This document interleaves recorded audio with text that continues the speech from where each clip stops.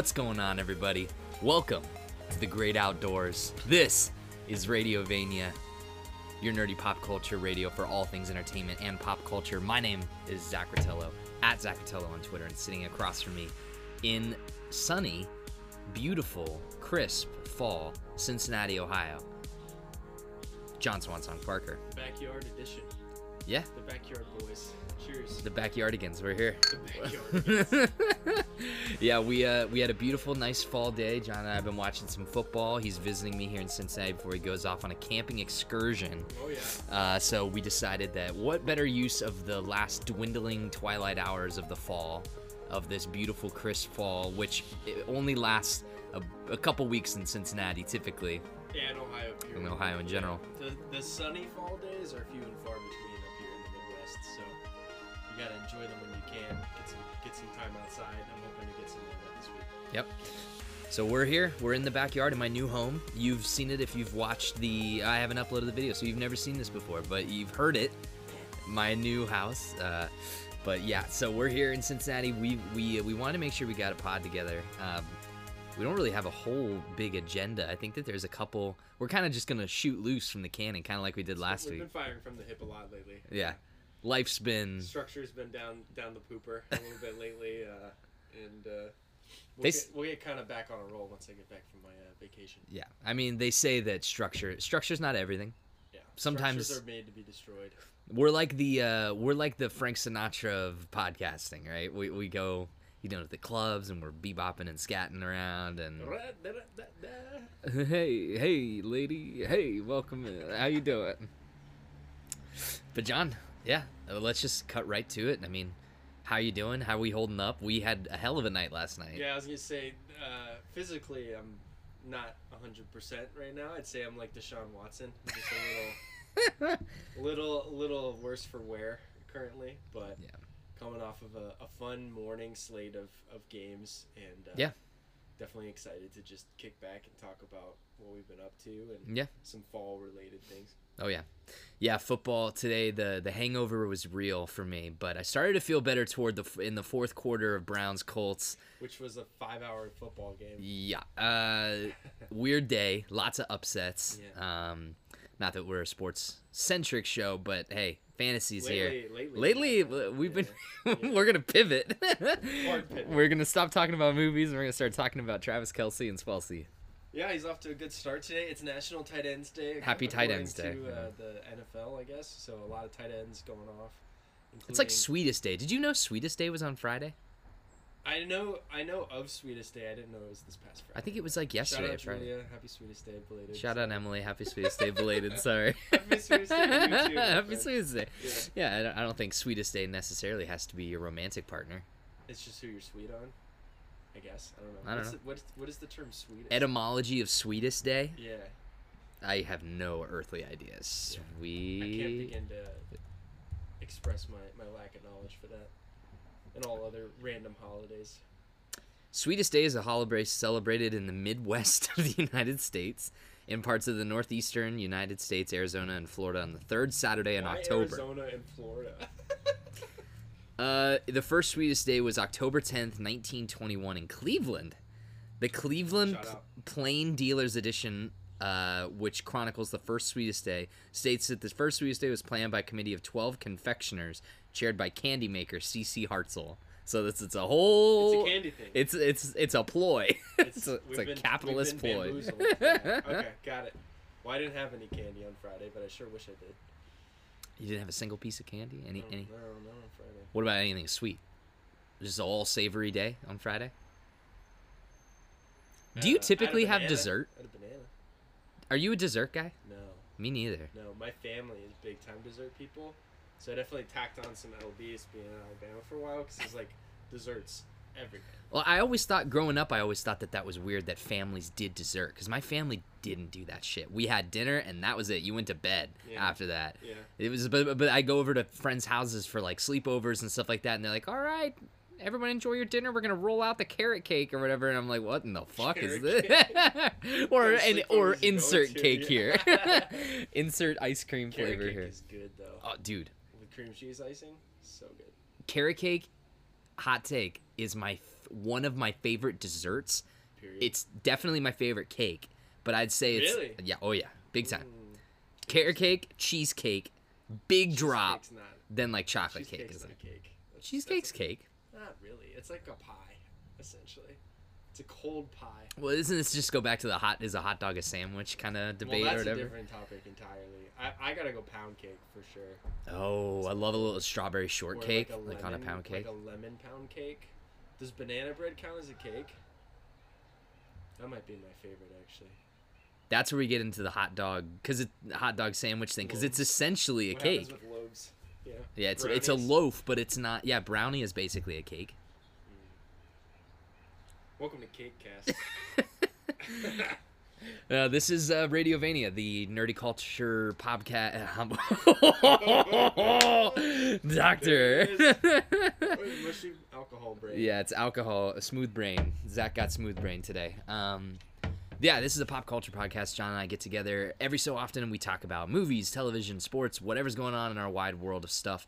And you can follow it in a bunch of different ways. Thank you so much for doing so. If you've listened to any episode, I do have a special surprise in this episode for my co-host, which I have not revealed yet, which it reminds me I got to pull that up.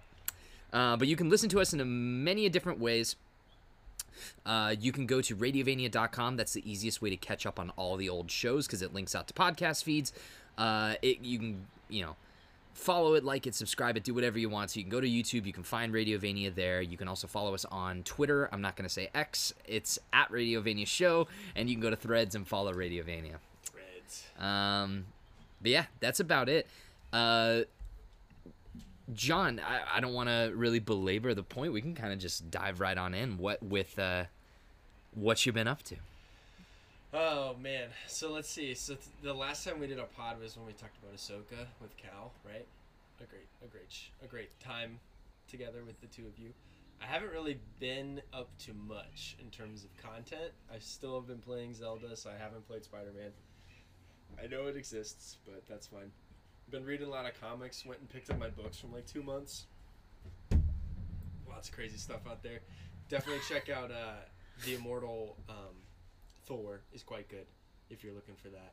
Is Thor the Thor and the Immortal Thor, or is it like Mighty Thor? It's Thor Odinson. Okay. Yeah. But it's very like classic Silver Age type Jack Kirby Thor stuff, where it's like he's got the feathered helmet and stuff like that. But the artwork is fantastic. Yeah, you sent me a picture of some of the art or whatever. It looks very much like it's poppy, like yeah, it's poppy. It's the same guy that did Kingdom Come, right? The covers are Alex Ross. The interior artwork is a different person, Martin Cicchello, I think is his name. I can't remember off the top of my head. Written by Al Ewing, who had a fantastic run on the Immortal Hulk. Very different. Or I guess it's not that much different, but I like how Al Ewing's just kind of like getting some Avengers characters, like new takes on them. Yeah. But set during like their Silver Age runs and stuff like that. So that's been really good. World's Finest Teen Titans has also been really fun. Okay. If you're looking for like a fun DC book, that's a good one to check out. But yeah, so I've mostly just been doing that since I got back. I picked up my comics, and then you and I and John Larson watched Talk to Me. So that's the only new thing that I've watched on TV besides Bachelor in Paradise. So shout out to my girlfriend Julia, and I've been watching that. And Bachelor in Paradise, what a great show. I always get so invested. Are you and Julia watching Golden Bachelor? No, she is. I have watched the premiere of it. It is quite sad. So you couldn't handle it. Yeah. It's not that I couldn't handle it, but I can only really handle one Bachelor thing at a time. The universes get all confusing if you Bachelor in Paradise is much more my speed. Okay. All right. Well, before we talk about Talk to Me, because I do want to talk about that, I'm gonna pause. I'm gonna look at the audio levels because you're looking real quiet. All right, and we're back. Sorry about the little break there, but we had to make sure the audio levels are looking okay. If we need to pause again, we will, but we're gonna jump right back into it. Hopefully, John sounds a little bit better this time around. Sorry, everybody. I know I'm a huge disappointment to all of you. No, it's just people really. It's going to be one of those that people go in and they turn the volume up really high for the segments that you're quiet, and now then it's you like talk, and then it's like the speakers are blowing out. Yeah. But yeah, so when Larson was in town, we went to a Seahawks-Bengals game. Shout out Larson for getting us tickets. Seahawks first down. It was a great time. The game was awesome. Bengals won, of course they won. He's never gonna listen to this, so it doesn't matter. But yeah, when we came back home, we no, it was the night before. So we stayed up until what, 2, 3 in the morning the night before the Bengals game, watching Talk to Me. Yes. Okay, got it. I had my nights reversed. Yeah. But Saturday night, we all had dinner with our friends because I had come into town, and then John came over, and then we had dinner with everybody, and then we stayed up way too late. I played The Last of Us for like an hour, I think. Yes, Substances were consumed, and that will impact my review of the movie when we get to it. So, but yeah, we saw Talk to Me. I had been putting it off. Yeah, for a while. We watched it on VOD. Neither of us got to go see it in the theater. No, it was highly recommended to me by multiple friends. Like, multiple people said, like, oh, this is a great movie. It's one of the best horror movies of the year. It's definitely one of the better horror movies that A24's put out. You gotta go see it in the theater. And I just never did. I bet it would have been a fun theater experience. It came out at a bad time. Stop putting horror movies out in the summer. Like the summer. Put that shit out in fall where it belongs. They did that with what, Insidious this summer as well. And wasn't The Conjuring released? The Conjuring has always been released in the summer. I don't know why. That's all so three weird. All three iterations of them have come out in like July. Yeah. It's sometimes the summer chill, people yeah, they just catch the bug. They're like, oh, they're like, Halloween's around the corner in 4 months. Yeah, I don't know. But yeah, we saw Talk to Me, the A24 flick, directed and starring a whole bunch of people that you've never seen. It's from Australia. It's Australian filmmakers too, right? Yeah, and I had no idea how that totally skipped me, but like, when we started the movie, they all started talking Australian accents, and I was like, "What is happening?" I remember that right at the beginning, that prologue sequence, when they were all Australian. I thought that it was the substances that I had consumed that was impacting me, and then I realized that the whole thing was set in Australia. Yeah. So, yeah. But yeah, so we finally watched it. Watched it on VOD. $20 digital download. I bought it. I'm glad you own it. You can watch it again. Well, what did you think of the movie? I thought it was good. Okay. It had some chilly moments and creepy stuff, obviously. I didn't think it was like the scariest thing I've ever seen. Fun concept. A little bit like, don't read into this too much. You know what I mean? The premise, without spoiling much, is that there's this hand that's like this mummified hand that these teenagers bring to parties. And if you shake the hand and say, "Talk to me," you can see dead people, essentially, or like, converse with the dead, almost like in another plane of existence. Yeah, they don't really elaborate. They don't really elaborate onto like how long these people have been going to parties doing this. They kind of talk about where they got the hand a little bit, but I don't really remember. So it's just kind of like a thing that's like, don't worry about that. We're just focusing on like these 3 core characters that are now experiencing something because of the haunting. Right. Yeah, it's an interesting premise. It's a little frustrating to me that they don't build it out just a little bit more. It's just very unlike A24, I feel like. That's all. Well, so as far as I understand, this was a A24 production that got picked up down the line. Like, I don't think that this was an A24 flick from the jump. I think it was like, these people, they acquired the rights to distribute the movie. Okay. So I think that this would have just been any old. Was it a Sundance movie? Did A24 buy it at Sundance? Or Telluride or something? I feel like it was a film. What are they called? Festival thing. Maybe not. Yeah, I don't know. Premiered at the 2023 Sundance Film Festival, but I don't know at what point A24 acquired it. They bought it at Sundance, isn't that where these studios go to buy these things? Yeah, typically. I guess they don't always buy stuff there. Obviously, like Apple owned Killers of the Flower Moon, and then they showed it at Cannes, but they already had acquired it. So. Yep, you're absolutely right. After premiering at Sundance January 21st, 2023, so January of this year, A24 then acquired the film. Boom. So, that was when they planned the theatrical release and stuff like that. Filmmaking duo Danny and Michael Philippou are behind the project, with Danny penning the script with Bill Hinsman. The twins are known as YouTube duo Raka Raka. That they produce horror videos with a comedic bend. So makes a lot of sense. Definitely this makes a lot of definitely sense. felt like an influencer horror movie, essentially.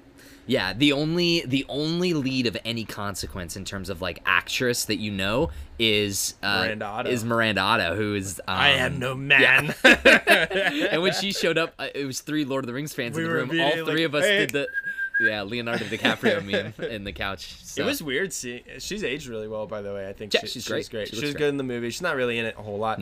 No. But yeah, you're right. And she is Australian, I think, right? So I think so. That would check out. Sense. She's not a Kiwi. I don't think so. Okay. But Australia and New Zealand are so close to each other, so welcome to Geography Cast. Yeah. I like the movie a lot. I think it was really, really, really good. I don't put it up there with on the pedestal of some other horror movies that A24 has created. I think it ends really well. The ending is where I'm a little fuzzy. Okay, fuzzy in terms of recollection. I know the last thing that happens, and maybe we can do spoilers for a little bit, so you could tell me what happens. Yeah, we'll do spoilers. But I think the first the stuff that really sticks with me is probably like the first party that they go to, and then the one where the kid gets the shit beat out of him, essentially. So zoinks. Yeah, there's some stuff in this movie that's hard to look at. Sure. Yeah, very gory at times too. Yeah, definitely in that respect, in the violence gore respect, it's definitely an A24 flick. But it in terms of the world building and the characters and the writing, I didn't necessarily feel like it was super strong. There's some dialogue in this movie that'll make you scratch your head a little bit, like but yeah, my biggest frustration is I feel like a lot of people would leave this movie and be like, oh, I think it's really, really cool. It's like a throwback horror movie. They don't really explain the plot device. Yeah. And I'm kind of frustrated that they didn't a little bit. But so I can see my complaint about the movie being a positive for other people is that I think that the concept of this thing is interesting. I want to know why. When did this start? When did this happen? How did these fucking teenagers get this mystical device that lets you see dead people? Yeah. And how has no one of any consequence found out about this yet? Yeah. Like, all that stuff is really interesting to me, but it's stuff they just don't touch on. Seems wild that the police haven't gotten involved. Exactly. Yeah. You would think mystical hand that allows many people to see the ghosts of dead people. I see dead people. Yeah, it's like if that device actually existed in this world, we would have that locked in the fucking Pentagon. Where they keep the Ark of the Covenant. Yeah. So that's an interesting thing to me. I mean, but it's like this movie. I don't mean to make this sound like an insult to the people that created it, because I think that the people that created it did a great job. This concept in the hands of a Jordan Peele, I think, would be much more palatable to me. Sure. Because I have a strong feeling like he would subvert or twist your expectations in terms of what the gimmick is. Because the movie is one big gimmick. Yep. Touch a hand, talk to me, see dead people. Yeah. It's what they do with the gimmick that's pretty chilling, and it works in the end. I just think that it's not as gripping as I was expecting. But maybe it's one of those cases of, like, it had such high praise. I wanted to pull it up. Rotten Tomatoes, 94% critic recommendation. I think that's a little high. 82% audience. I'd agree, probably closer to that, like an 8. I would give this movie like a strong 7.5 or maybe an 8. It's very well made. It's just it's not one of those horror movies. It's got good effects in it too. Like, it's very good. It's a good use. It reminded me of like a Blumhouse before The Conjuring. You know, like very practical effect type stuff for horror. Yeah. Whereas like now, you know, every Blumhouse movie looks like James Wan made it, and there's like fog everywhere and stuff. James Wan. Yeah, Blumhouse is a good analog. I could see Blumhouse acquiring this movie. Like, maybe they were in a bidding contest with A24. But this smells like Blumhouse to me. Yeah, Blumhouse is... They're hit or miss, man. Sometimes their stuff's really good. Sometimes it's just not, you know. It depends. They market a lot of stuff that's like really... Like, obviously, like, the Quiet Place movies come to mind. Like, they market those and they're like really critically well received. But then didn't they do like Ma? That fucking horror movie with Octavia Spencer where she's like... They did. Yeah. They did. They've done a lot of stuff. I mean, recently they did The Exorcist Believer. And that... Stinkeroonie. That's the thing, too, that's been sad about this Halloween season is there's not really anything that's come out into the theaters that I'm like, oh, it's a horror movie that I gotta go see. I'm not a Saw fan, but Saw has been really critically praise. I think it's like the Really? highest rated of the Saw franchise. Saw X, the last. Is this the last one? No, they're gonna keep this franchise going until Can we're we both cross on the over ground. Saw with the Fast and the Furious movies? I'd be. Would you like to play a slightly game, into that. Dominic? 79% on That's Rotten pretty good. Tomatoes. 79% critic recommendation. 89% audience. So even higher for the audience. Yeah, but Saw's just never been my I'm bag. not a torture porn guy. Yeah, I don't like that shit. So, yeah. But I don't know. Talk to me. You want to do spoilers for like Just 5 real minutes? quick. Yeah, real quick. Okay. So spoilers for Talk to Me. If you haven't seen the movie yet, I recommend it. I don't necessarily think you should pay $20 for it at home, but if you can stream this movie, I'd say it's worth a watch. Yeah. What's your question? So how do we get from the kid is injured in the hospital to then she's dead at the end of the movie? I don't quite remember the chain of events that lead to that. So Does she like kind of trade places with him essentially because they have a hold on him? No. I think literally what happens is that she starts kind of like losing her mind or whatever, and that's when she's like, she has the kid in the wheelchair right at one point, and she's like taking him out to do something. I think that she was gonna put him out of his misery. Pushed into the road. Yeah, her idea of putting him out of the misery was him. rolling him down the freeway and then having a car hit him. But instead, I think at the last second, the roommate comes in, stops Kills that, her. she falls, gets hit by the car, and then wakes up and is dead. That's what happened. Okay. Which, I'll say, Crazy that good ending Yeah. is, that last shot is like one of the best. where she is summoned by Yep. the hand. Yeah. Because it's such a cool, like, it's one of those moments. circle. It's a full circle moment. It reminded me a lot of the Universe 42 moment from Beyond the Spider-Verse. Yeah. Where it's like going back, like, it's like, oh, something's happening. You can tell something's happening, but you don't know exactly what it is. And then when that moment happens, everyone, it's like you can hear the theater. I could feel the theater, even though we weren't in the theater, of just people going like, Oh shit. shit, yeah, oh, she's dead, she's dead. And then, yeah, she gets to the thing and Yeah. she's being summoned by the hand. So yeah, the interesting thing to me is that like the people see her as she is, but it's like fresh off the injury. So it's like, do you when you die in this universe, I guess you like decompose with time in the dead that's space. what I was wondering about that too. A lot of the ghosties were like, it's like they came out of the They're grave like the right shining then. people. Yeah. Like So the it's old lady like in the bathtub. your physical form at that time is what you get pulled into the Talk to Me world. Yeah. I don't know. It's interesting. They don't establish really any rules besides the like 50-second or 2-minute rule or whatever. Yeah, that's another frustrating thing is that like, oh, you can't go longer than 2 minutes. Why? Yeah. Is that what happened in the beginning with the guy getting the knife? Is that's probably guess what so, goes? Is probably. that person went over 2 minutes? That was crazy too. That opening is sick. Opening's really cool. Yeah.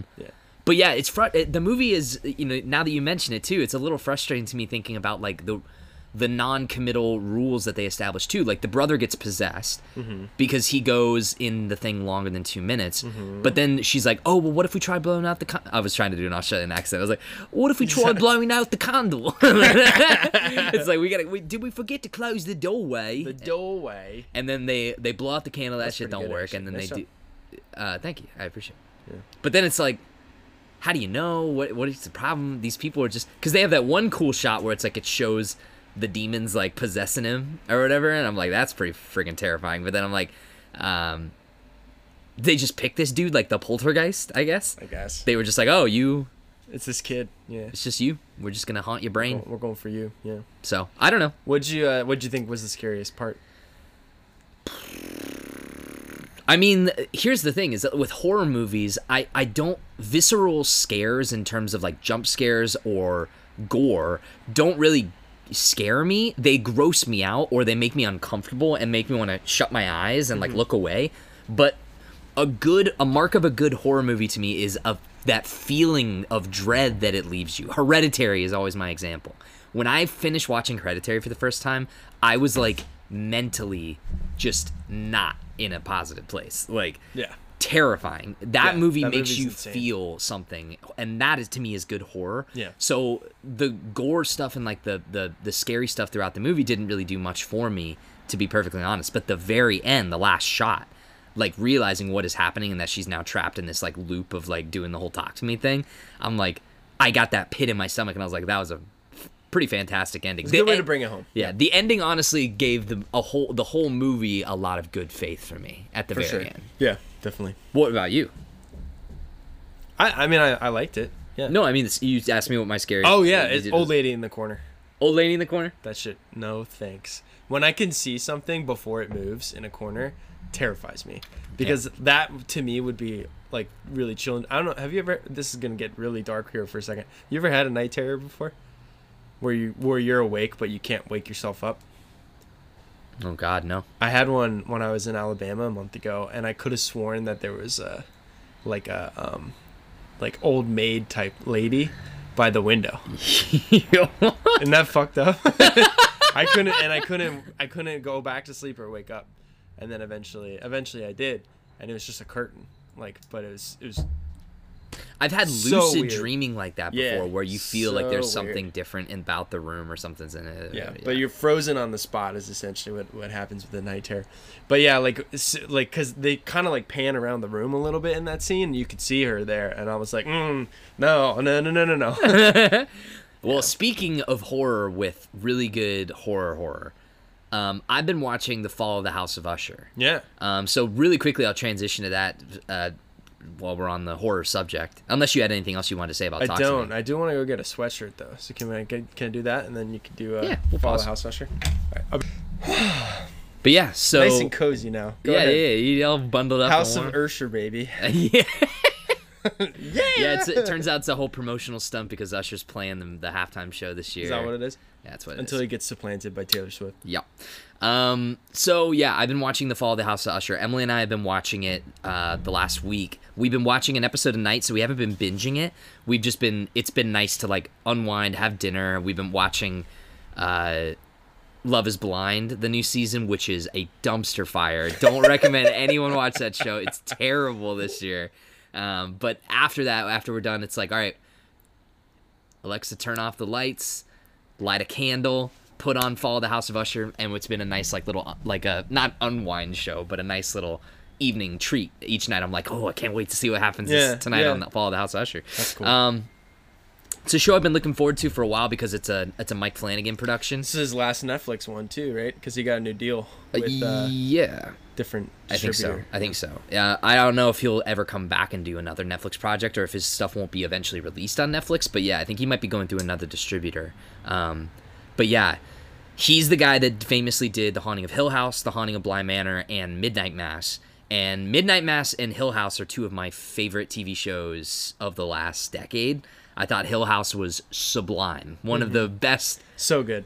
One of the best things ever. I finally saw it, what was it, like 2 years ago? Yeah. In Fantastic. Brooklyn. You binged the whole thing in one day. Fantastic, entry into the horror period. Yeah. It's so good. For people that are like, and I've recommended it to so many people over the years, Hill House, but Hill House is awesome even if you don't like horror. I really do think that Hill House is just a really excellent drama with great characters. It's really scary though. It does get very scary, Yeah. but it's also just so well made. Like there's so much heart and care put into every moment of that show. Have you ever watched the breakdown of all the ghosts in the background? Of Yes, that? yeah, Crazy. I've seen those videos. The behind the scenes videos on Hill House too, and like how they The shot tracking some of the shot stuff. episode? Oh my god, Yeah. so cool. And this is his new show, Mike Flanagan. So, Fall of the House of Usher premiered on October 12th. It was a Netflix joint, so the whole season just dropped all at once. I think there's like 8 episodes. But it's all loosely based around the literary works of Edgar Allan Poe. So certain episode titles are titled certain poems of his. Is it an anthology or is it the same character? It's the same story characters the whole way through. But they're experiencing Edgar Allan Poe Yes, stuff? that's kind of the gimmick, is that certain elements of Edgar Allan Poe's writings factor into what they're experiencing during the show. Yeah. Some of it's really subtle, some of it's pretty hit you over the head overt. But it is really, really well done so far. I haven't finished it, so it could fall off a cliff in the next couple episodes. I think I've got 3 episodes to go. Doubtful. I doubt it. Yeah. And the ride so far has been great. So it is definitely more traditional horror than his other projects. So it's a lot more traditional jump scares, traditional horror effects. I'm not gonna spoil this show because I want you to watch it, and I definitely think that it's a great thing for people out there to watch. So y'all shouldn't spoil yourselves. But what I'll say, the show is called The Fall of the House of Usher, it takes place. If it's the characters in the show are all part of a family of wealthy people that made a ton of money off of pharmaceuticals called the Usher family. And it's this father and it's this father and his sister who have all these children and not together. Maybe, I don't know. Yeah, the 3 episodes left, like I said. But they have this whole line of all these children, and all of the children are these spoiled, rich asshats. Yeah. And so you don't really like any of the characters, and it's not one of those cases where you're like, oh, I love to hate this person. You're kind of rooting for all these people to maybe die. So it's a really interesting dichotomy here. But let me say, the cast is spectacular. Yeah. Mark Hamill's in it. He's probably the big name or whatever. Yeah. He plays the family's lawyer. I can't wait for you to see this guy. It is so unlike a Mark Hamill character that I've ever seen. Very cool. It's very, very cool to see him do that. But the shout out to me, I'm going to give the award for this dude needs to be in more shit because he's so good, is Bruce Greenwood as the father, as Roderick Usher. Bruce Greenwood's great. He is so phenomenal in this show. It is unbelievable. And shout out to Carla Gugino. She's in the show as well. She's amazing. Delightful. Just absolutely delightful. The mom from Spy Kids. Yeah. The whole cast is great. Carl Lumbly is great. Everyone's great. The whole cast is awesome. And I don't really want to say much more without kind of diving, so I don't want to spoil it, but definitely watch it. Try to watch it blind as possible. I haven't seen anything about it, so besides people being like, it's so good. It's very good. It is one of those interesting things. It's got so it's 90% on Rotten Tomatoes. I think Rotten Tomatoes might officially have Mike Flanagan in the he gets a bump category. He's like Kevin Feige. Yeah, I think he's got the Feige bump. Well, not so much Feige anymore. He was like circa 2018 movie Feige. Yeah. So yeah, that's Fall of the House of Usher. Recommend it for sure. Very cool. What else have you been up to? That's it, dude. I haven't really been up to much. Okay. So you just keep going. I'll keep rolling then. So. Oh wait, no, I did watch something. Sorry. Have you ever seen the Amityville Horror from the 70s? A long. With Margot Kidder. Long time ago. I watched that the other night for the first time. It's pretty good. Margot Kidder. Okay. Holy shit, she's beautiful. It's weird to see her in something that she's not Lois Lane, though, is the only point that I wanted to make. Did you ever see the remakes, like the Amityville Horror remake? Because isn't there one where it's like... There's one with Ryan Reynolds. Ryan Reynolds, that's right. I have not seen any. I've heard it's terrible. I'm sure it is. The Amityville Horror is essentially just like a lot of stuff's been copied from it over the years, you know? Rick and Morty? In his mind. I haven't watched it yet. You haven't watched any Rick and Morty yet? Cal loved it. Okay. Says it's good so far. Well, I'm behind, man. I've been busy. Yeah. Busy boy. Busy bee. Busy boy. Well, I'll run through everything else kind of quickly. Loki is the other big one. I haven't watched any of that either. So, I'm caught up. This is the Zach pod. You're just going to go iso ball right now, like Kobe. Let me have the floor for a Please. moment. I want to talk about Marvel. I want to talk about Marvel really quickly, and I want to talk about how incredibly frustrating this studio is to me now. Loki season 2 in 3 episodes has more heart, emotion, action, enjoyment, visual spectacle, and depth than literally just about anything since Endgame. And it's easily so far still one of the best Marvel TV shows. I don't understand what they're doing, and I don't understand why everything can't be this caliber. Yeah. It is mind-boggling to me. Loki season 2 is great so far. The first 3 episodes are spectacular. They're really, really fun. Owen Wilson is great in the show, no surprise. Yeah. And Tom Hiddleston's doing his best Bond audition, which is great. And, you know, I mean, we have to put the person aside, but Jonathan Majors is in the most recent episode. Is he good? His acting is very good in the show. So he's in it. He's good. He's there. He's there. Ke Huy Quan's good. Ke Huy Quan is amazing. Yeah. He is so likable from the jump. It's unbelievable. He's probably, if not the most likable personality in Hollywood right now, definitely in the top 10. That's awesome. So yeah, Loki, check it out. It's great. Marvel's coming out soon to theaters. And I could give 2 fickety fucks. Is the Daredevil news on our doc for this pod? I don't have a doc, so we're shooting blind. So you want to talk? Let's just plug it in right now. Yeah, Daredevil. They fired all of the writers and directors. Yeah. So what's going on there? What do you think? What do you think's happening? Yeah, the Daredevil. They canned everything, and they're starting from scratch essentially. And the rumor, I don't know if you read the article that I sent you, but the rumor is that the track that the show had been taking so far was that it was more of a courtroom procedural, and the rumor was that he didn't show up in the Daredevil costume until episode 4 or 5. Interesting. It was going to be, what, 18 episodes? He didn't wear the costume until the last episode of season 1, to be fair. You didn't get there yet, but... No, I did. Oh, that's right. You were in season 2 yeah, last yeah, time yeah. you checked. I don't... But it's not a reboot. I don't dislike it.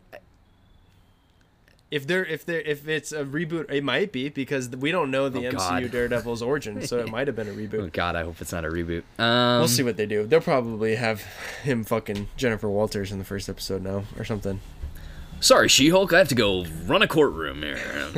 Charlie Cox. I like the courtroom stuff. That's some of my more favorite parts of the Netflix show. Once the ninjas showed up, it's where it kind of lost me a little bit, and then it got me back with more courtroom stuff and with Big Willie Fisk. Big Willie style. Yeah, it's not that I have a problem with courtroom dramas or whatever, but we just went down that road, and everyone knows how that turned out. That's a good point. And I also just think that Netflix's Daredevil had its fans, had its audience, and it's great. And I really like the show. I liked season 1 quite a bit. Season 2, what I've seen so far has been spectacular. Season 3 is sick. But they were hitting a stride, and they got suffocated before they could really bloom, I think. Like, or not really bloom, but they were hitting a stride. Their momentum was building. Oh, no Daredevil, and then there was no Daredevil for like 10 years, right? When did season 3 of that show air? Like 2018, so it's been about 5 years. 5 years, and COVID, so that counts for 2 extra years. Yeah, so. pretty much. Or like in dog years. In dog years. But I don't know. It's frustrating to me. I just don't know. I think that this whole phase 4 is going to be so interesting to look back on. We're in 5 now. Oh, phase 5. Sorry. Right? Yeah, right. Because Jesus. Right? Phase 4, yeah, we are. Because phase 4 ended with Black Panther. It's bad when I have to Google this. I shouldn't have to Google. We're in this. 5. We're definitely in 5. Because they said that the Quantumania kicked it off. Oh God. Yeah. That was another article too. I didn't send you guys this one, but there was an inside source from Disney that said that they were all shocked when Ant-Man reviewed poorly. Like, everyone thought that this was going to be like a banger. Yeah. Like, internally, the way that the film tested based on their internal projections for like mock reviews and like all that stuff, they were like, oh, it's going to be a hit, we're good. And then when the movie came out and it was a turd, everyone was like, yeah, I don't know what happened. It's kind of like George Lucas watching the first cut of Phantom Menace. Remember that? Where they're all sitting in the room. He's like, oh, God. Well, it's like Lawrence Kasdan's like, oh my God, what have we done? Yeah, I don't know, man. That movie is bad. Yeah, Phase 5 started with Ant-Man and Quantumania and supposedly ends with Blade, although everything from Deadpool 3 on is delayed indefinitely.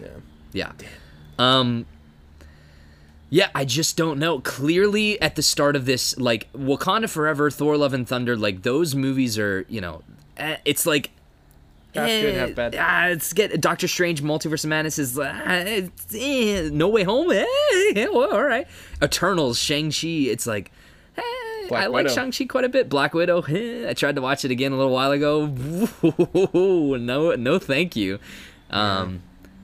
So yeah, I just don't know. I think we've officially hit the too many hands in the honeypot situation. I think it's just the dilution of the product with Disney Plus. Yeah, and Disney Plus seems to be a sticking point with a lot of Disney content. People, it's negatively impacting their movie sales for like kids movies, Pixar movies.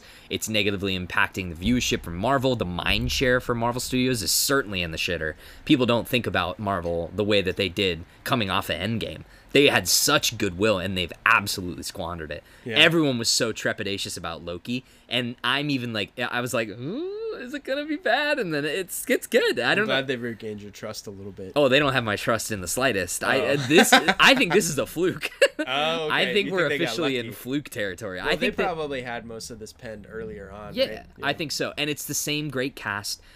they still have a lot of the old directors from the first season. So Aaron Benson and Justin Moorhead, like the guys that did like Primer and shit, they have those guys coming back. They directed the pilot, which is awesome for season 2 for Loki. It's really, it's just unbelievably frustrating to me, man. I just don't know why the products vary. Well, I know why, it's the dilution, just like you said, but it's just frustrating to me that they haven't gotten this under control. Yeah. Figure it out. You have billions of dollars. I think they had it under control, but then they were given an assignment by Disney. Paycheck. Bob Paycheck. Mm-hmm. We want 10 MCU shows, and they all need to come out. And thank God they've scaled years. that back, but they still have had too much product this year, I think. Yeah. Like, think about how much more appealing, like obviously Loki aside, if Guardians of the Galaxy Volume 3 was the only Marvel movie that came out this year, it would have made that an even bigger event than it already was. And that's a fluke too. So like that and Loki season 2 seem to be, you know, riding their own, because it's pre-established like canon and tone and stuff, you know what I mean? Yeah. That's where like Loki season 2 benefits in a way that Secret Invasion doesn't, which you and I still haven't watched. Oh, I watched Secret Invasion. Oh, that's right, you did watch it, you poor bastard. That show sucks. That show unequivocally sucks. This is the worst thing in Marvel, period. No. There's still Thor Dark World. I think I'd still rather watch Thor: The Dark World than sit down and watch 6 episodes of that show. I didn't even watch any, and it just doesn't appeal to me at all. At least Thor: Dark World, I can be in and out in like 2.5 hours. It's got Jane Foster in it. She's nice. Love me some Hemsworth. Like I'm reaching the point with the MCU. I don't know if you feel this way. I just kind of like, I don't really care about these new characters that much. No. I have my standouts. I don't know if it's because I'm just like burnt out from being introduced to new people. It took me like 3 viewings to really get behind Adam Warlock in Guardians 3 and Cosmo. Yeah, I mean, I have my standouts. I really do like all the Guardians characters, but that's James Gunn. That's over. That's dead. So I don't know. That I can't tell you how not excited I am for Peter Quill on Earth without James Gunn. That sounds like a nightmare, to be perfectly honest with you. Please don't do it. Please don't do it. The only You'll be in like Secret Wars probably. But... Yeah, they'll show up in Secret Wars and Kang Dynasty if that movie ends up happening still. But yeah, it'll happen. They're gonna recast though, I think.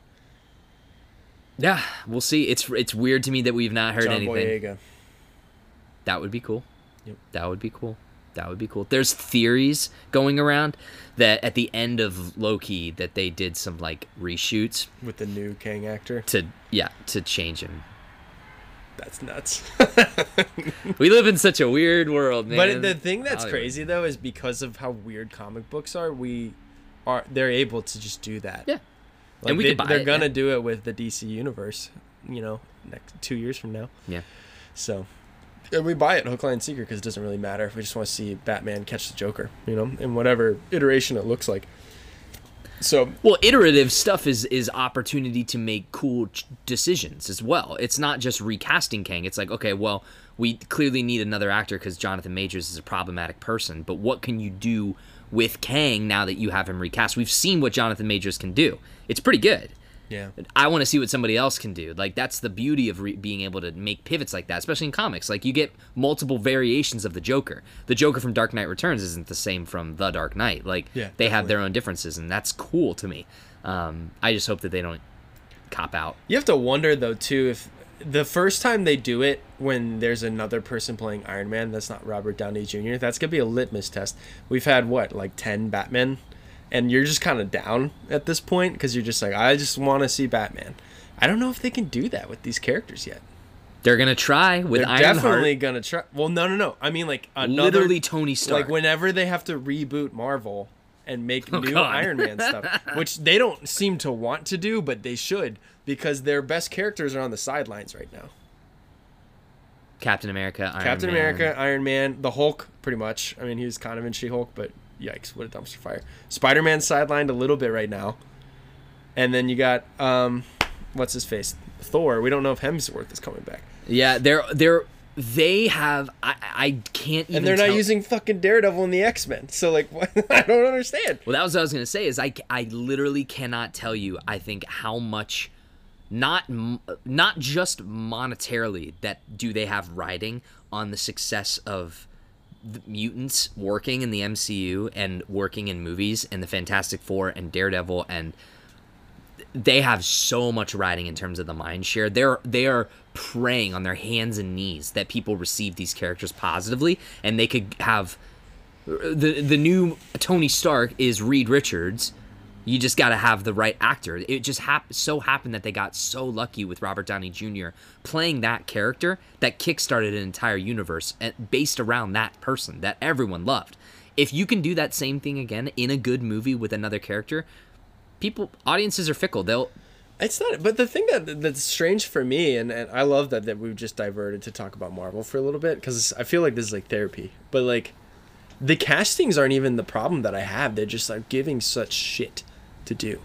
Like, yeah, oh no. Like Oscar Isaac as Moon Knight should be able to lead a trilogy of films, because he's a very talented actor, charismatic as fuck. Moon Knight's a cool character. You got the multiple personalities that you can do a lot of fun stuff with, and they fucking put him on Disney Plus with the 2-part finale that was booty, and it's just like, and we probably won't see him again.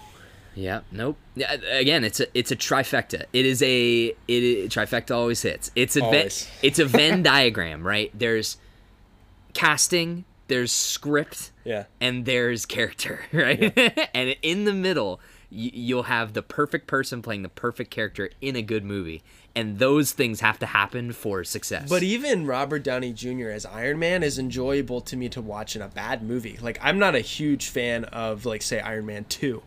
But I would watch him in Iron Man 2 so fast right now if you asked to watch that, more than I would want to go sit down and start watching Secret Invasion or Miss Marvel or something like that. Yeah. And so it's just like that. I think that just speaks to the right castings with the right tones. I don't think they've been nailing the tones for these new characters. Everybody seems derivative of each other, you know?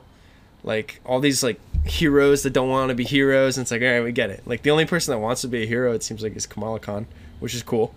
I'm excited to see that. But and it's just worlds frustrating to me that her origin is a TV show. Coming off of WandaVision, I was like, you know what? If this new era of Marvel without Chadwick Boseman is kind of like mystical elements, and it's Doctor Strange and Wanda and Spider-Man, like, I'd be down with that. And then they fucked her over so bad in Multiverse of Madness.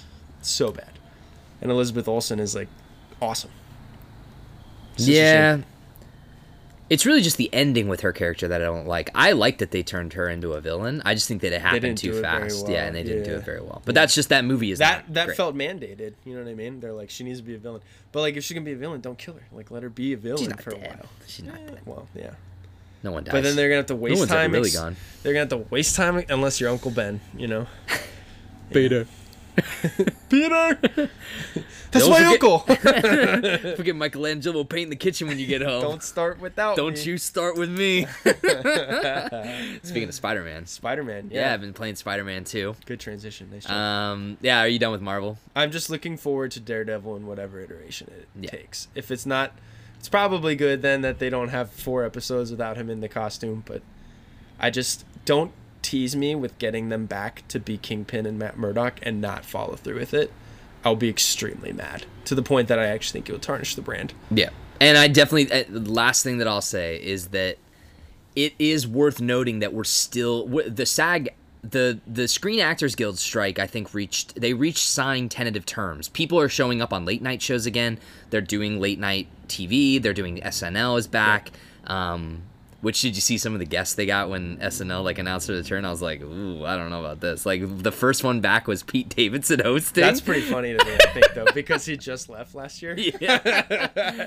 And they played into that a lot, which was fun. I watched some of the skits. Hilarious. Yeah, the only one I saw was the redo of the I'm Just Ken song. I'm Just Pete. That was pretty funny. But yeah, the Screen Actors Guild strike is pretty much over and signed, but now it's actors' compensation and stuff like that people are still striking for, and that's why the movies aren't happening. Is that, like, today Dune was supposed to be released, but that was impacted by the Screen Actors Guild thing. But Deadpool 3 just got pushed again because they still haven't come to an agreement on, like, streaming residuals and payments for actors and stuff like that. Yeah.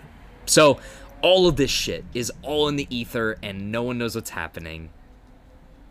I feel like me with the Marvel Universe the last couple of years is just perpetually that gif of Elmo with fire around him. I'm like, ugh, it's just me. I just can't begin to tell you how good the Fantastic Four and the Avengers movie needs to be. It needs to be great. It needs to be because excellent. If the Avengers are who I think they are as it stands right now, that's gonna suck.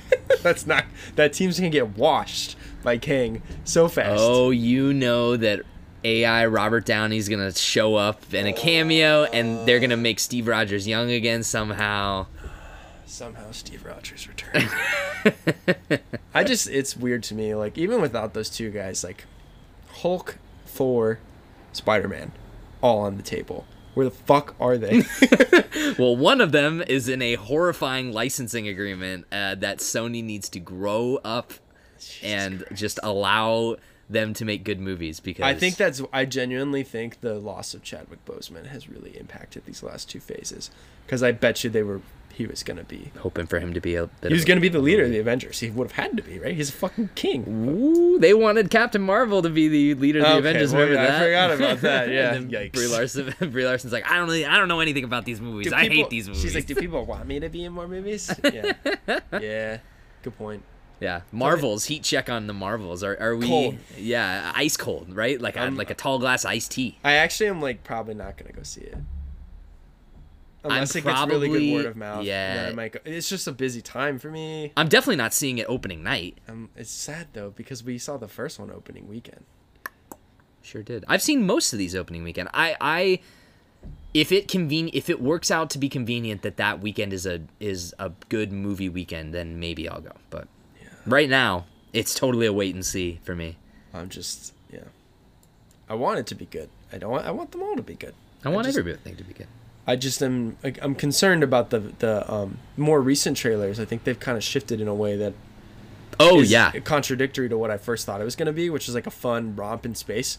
All the new trailers are super serious and dour. There's like this Ronin type villain now who's got the Ronin hammer, and I'm like, why are we retreading stuff? Just like I think they put out that first trailer and no one was excited about it with the fun tone. I bet you that's the tone of the movie, but I bet they're like, oh no, people aren't excited. Let's try something else with the marketing. Add some minor key music behind it and focus on a villain that looks imposing and see if we can get some excitement. Turns out no one's excited for this movie. I don't care how you shift it. No one's looking forward to this movie. I don't know. I can't tell you a single person who's like, oh, can't wait to go see the Marvels. It's not going to happen. Besides Miss Marvel, was the last time we saw Carol Danvers in the Shang-Chi post-credit thing? Oh, wow. She is in that. That was really weird, right? They were like, these rings are beckoning something, and they haven't touched that. There's way too many... breadcrumbs. Yeah, there's too many crumbs on the cookie table right now. Yeah. But yeah, Spider-Man 2. Don't have to spend too much time on it. I played it a little bit too. Yeah, played it a little bit on my PS5. I've been playing Spider-Man 2. Came out this past Friday. It's excellent. It is so good. Immediately within the first 10 minutes, I was just like, felt like being wrapped in a warm blanket. I was like, tell me a story, Insomniac. Tell me what's going on, baby. Hell yeah. It's really fun. I think you're gonna have a hell of a good time with it. It's a must buy if you're a PlayStation 5 owner. I think like not just a Spider-Man fan. Like I think it's like a showcase for the console in general. Definitely. The loading is super fast. It's a smooth, buttery 60 frames a second. Everything is beautiful to look at. The environments are awesome. The story is excellent. The haptics on the controller especially are really good. I think it's probably, since Astrobot, like the demo, this is probably the best game utilization of the DualSense. Yeah. So really looking forward to it. Just makes me all the more excited for Insomniac to grow and do Wolverine, which is a project I'm infinitely more excited about. So excited. The rumors is that it's a over-the-shoulder third-person God of War style game. Perfect. Semi-open worlds. Canadian Rockies. I hope so. That's tight. You're just like fighting bears. Yeah. Yeah. You think it's gonna be M? Have they made an Endgame, Insomniac? I don't know, but I That's really the only thing hope I'm so. concerned about. Yeah, because in Spider-Man you're knocking the shit out of people, but they don't They're die. fine. Yeah. They're all Wolverine. fine. That's like the one character that you just like. You have to do it. Now that it's been opened with Logan, where we've seen what those claws should be doing, you can't put Pandora back in the box. No, you certainly cannot. But yeah, that's Spider-Man. So I guess we haven't watched Rick and Morty, haven't watched Goosebumps on Disney Plus. Nope. Haven't watched oh god, there's a Pet Cemetery Paramount Plus show. Wow. Oh no. There's a Chucky show on USA. Wow. Killers of the Flower Moon. Got the tickets. We're going next weekend. Came out to a 92% on Rotten Tomatoes. Hell yeah. But I think, if you're okay with that, I think we should probably just, get a refund for the tickets and go see the Eras tour. I think that's probably what we should do. I think we should probably go do that because when are we gonna get to see Taylor Swift? Never. Killers of the Flower Moon. I feel like eventually I'll just end up watching it on Netflix someday. There's got to be a fun double feature there, right? Killers of the Eras, something like that. The Eras Killers. The Eras of the Flower Moon. There it is. Yeah. Yeah. So really excited about that. So excited. Martin Scorsese. Take me to church, Scorsese. The rumors are his magnum opus. Yeah. Lots of really positive buzz about the movie. Sitting at a 92% on Rotten Tomatoes right now. Yeah. It's gonna be great. But that's basically it. I mean, do we have any other big news to talk about? Not really. No. Not really. So it's just kind of that. That's it. So then I guess it's time for a segment, John. Surprise segment. It's time for reader mail. Reading mail? Yes. Reading mail? Is that what you said? Reader mail. Yeah. Reader mail. I thought you said... Reader mail. Reader mail. What do you mean? We have mail from a reader. Yeah, reading the mail. No, reading mail. Is that what we're going to call the segment? Reader mail. Yeah, we have reader mail. Who's the reader? Oh, listener mail. I guess would be more appropriate. There it is. That's why I was confused. I was like, have you been publishing these like as transcripts? All right, read me the mail. Yeah, so as always, you can reach out to radiovaniashow@gmail.com with any questions, comments, and concerns. And we got a letter this week from, they're anonymous, but in the subject line they said, "Big fan, not Greg." It says, "Hey boys, big fan of the show. Love how you shouted out Greg. Heard he's super handsome. Just a couple questions. What are your thoughts on the Xbox acquisition of Blizzard/Activision? What does that mean for gaming moving forward?" So we'll cover that. Thank you, Greg, for writing it. Or thank you, not Greg. Greg. Yeah, sorry. Greg is handsome, though, we should say. Yeah, very handsome guy. Taken, apparently. But, handsome guy. Definitely. Yeah, wonderful. Wonderful personality. Yeah, so I would love to hear... very cute ass. I would love to hear what you have to think about it, because we don't... So Blizzard is World of Warcraft? Blizzard Activision. So yeah, Blizzard Activision are the single, like the conglomerate, basically, where it's like... That's Call of Duty? That's Call of Duty. Okay. That is... Yeah, let me get a list of all their games. I think I remember us talking about this at some point earlier on, right? Because Blizzard is World of Warcraft and Overwatch. Right? Yes. And Overwatch. Then Activision is obviously all of the Call of Duty spin-offs, which sell like gangbusters. The question will be is essentially like how soon will the exclusive stuff take place where like you can only play Call of Duty on Xbox? Once that happens, I think people are going to have to either A, make a decision on what's more important to them. And I think if you're an online game person, you probably might want to go Xbox if you play Call of Duty and you're a fan, because you can also play all the sports games on Xbox. Yeah, right. However, it's going to be really weird for the Blizzard part of it, because I thought all those games were PC. Overwatch, obviously not. But like World of Warcraft, I thought was a PC game, right? So that was already exclusive to a console that I don't have. But now they have publishing rights. So they can do like third-party... Well, they make money from it. So, like, I think before that, Activision Blizzard, like, were their own publisher, but now it's like Xbox is also backing that, too. So it's like, they could publish their games on the Epic Game Store or Steam or whatever, and Xbox directly is making the profit from that, not necessarily another third party or something like that. I gotcha. But it's also, like, a lot of Blizzard games do eventually make their way to... Like, I just played Diablo. That's a primarily PC top-down dungeon crawler, but I played Diablo on PS5. What's it called? Starfield was Bethesda. StarCraft is what I was thinking. Oh, you were thinking of StarCraft? That's Blizzard. Yeah, that's also Blizzard. Yeah. Bethesda's already been Microsoft exclusive. We talked about that and my concerns for how I'm going to play this Indiana Jones game. I'm just gonna have to without an Xbox. have you borrow. I'm just gonna move in, I think, and then just play it until my heart's content. Yeah. But to answer your question, Greg, I think not Greg. It's not good for PlayStation fans for sure. I think because these are two really big studios. If they start to get really exclusive with distribution, which they will. It's already happened. And it's already happened with Starfield is a Bethesda game, the first Bethesda open world RPG since Fallout 4, not including Fallout 76, but it's their first big one from that studio that did Elder Scrolls, Skyrim, Oblivion, all those games, exclusive to Xbox, only available on Xbox. Sold a lot. I don't know. They don't release sales numbers. Oh, really? Interesting. They don't really talk about like how their games are performing, but like. Well, go ahead. Sorry, I didn't mean to cut you off. I was just going to say people are probably either going to have to make the decision like they've been doing for a long time, which is prioritize what kind of gamer you are. Yeah. And in my opinion, if you're a story-based gamer, stick with PlayStation. Agreed. And if you're a multiplayer guy, maybe get an Xbox. Yeah. However, you're a 2-console household, so this doesn't... Switch too. Yeah, Switch. This doesn't really impact somebody like you, per se, but Nintendo's are... I mean, I wasn't including Nintendo in that equation because they are always only going to be distributing their own stuff. Yeah, right. So now that you're able to play whatever you want because of that, and you care a lot about video games. Do you envision that that's what people will have to do if they want to play everything?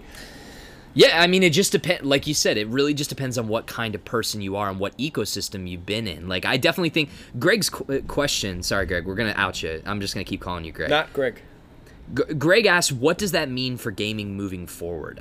And a lot of the it's gonna get more expensive. What it means is that it means that if you want to play this game, you go and play it on Xbox. I mean, like exclusives have been a thing since the dawn of video games. They're, like certain companies, Halo. The difference here is that people have been playing Call of Duty and Blizzard games on other platforms for years, and now all of a sudden, in the span of a couple years of transition, they're only going to be able to play it on one platform. Yep. That's a change. That's definitely not pro-consumer, but it also, in my opinion, isn't the worst thing in the world. I think that if you're really into video games, like me, video games are like my top 3 hobby. I have playing music, I have video games, and movies. Slaying ass. And I'm all out of ass. So it's like video games are one of my top free time priorities. Yeah. When the new consoles were announced, I saved up and I was like, all right, I budgeted money away so that I can afford an Xbox and a PlayStation. It's $500. So even cheaper eventually, like when these things get price cuts or Black Friday deals or whatever, you can get consoles for less than their market rate. Mm-hmm. But to me, I play enough video games that I like to be immersed in all of it. I like to play everything that's coming out. We just played a couple hours of the new Mario game on Nintendo this Friday too. Really, really fun. Yeah. But I like to be able to have those new experiences and play them. When Spider-Man comes out, I want to be able to play it. When God of War comes out, I want to be able to play it. So if you're like me, you're going to buy a second console. You're just going to buy everything.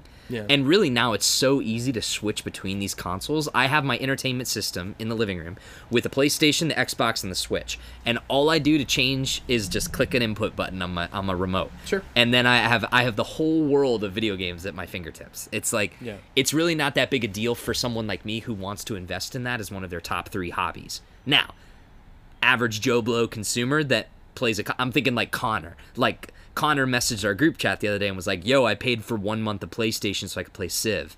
And it's like, okay, person like Connor, this is probably the first time he's played a video game in months, years, a long time. So he's not constantly going like when you go to the living room at the end of a long day, do you go straight for the video game controller? In Connor's case, probably no. But Connor still probably enjoys playing his PlayStation when he does. Yeah. Maybe eventually he picks up The Last of Us or wants to play one of those more storage-driven games. I still think PlayStation 5 in general, Sony first-party studios make the best single-player experiences. Hands down. And I'm biased as well with this, but besides like a Breath of the Wild or something like that. Yeah, for sure. But that being said, if you don't play 40 hours of God of War or 60 hours of Ghost of Tsushima or Spider-Man or fucking any of the indie studios that Sony works with, if you don't like checking out the new, like if you aren't deep in the weeds with like buying the new Housemarque games when those come out, like I think the Xbox is the way to go now. I think that the Xbox is probably I think that here's a take. I think that the Xbox Series X is probably the console that I would recommend for most consumers. Because most people aren't looking for 60-hour story-driven experiences anymore. I think that PlayStation fans buy those because they're there in that ecosystem. But like for most people to play a little bit of 2K, play a little bit of Madden, if they want to play, Halo, the open beta of Call of Duty or Halo. Yeah, it's like boot up Fallout. Yeah, Fallout. It's like if you're looking for an RPG. Yeah, and they probably get access to a lot of fun RPGs and stuff too. Like, what was that one last year? Yeah, Elden Ring. Yeah, that's right. Play that on both. So. Yeah, yep, and yeah, multi games will always be there, so they'll always get to be a little bit of a crossover. But like, I really do think that and Game Pass, it can't be understated. That service, it really is spectacular. Mm-hmm. It's $17, and you just get everything, every Xbox game ever. It's all there, all of it. It's not like PlayStation Extra and Premium and whatever that bullshit is that I'll never subscribe to. Yep. That, it's like, I don't know why PlayStation can't get that down. Like, if anything, this competition will breed positive things for the environment. Competition is always positive for the consumer. It's always been there too for video games, for sure. I think a quote from you when they first announced acquiring Bethesda, what was that, like last year or something like that?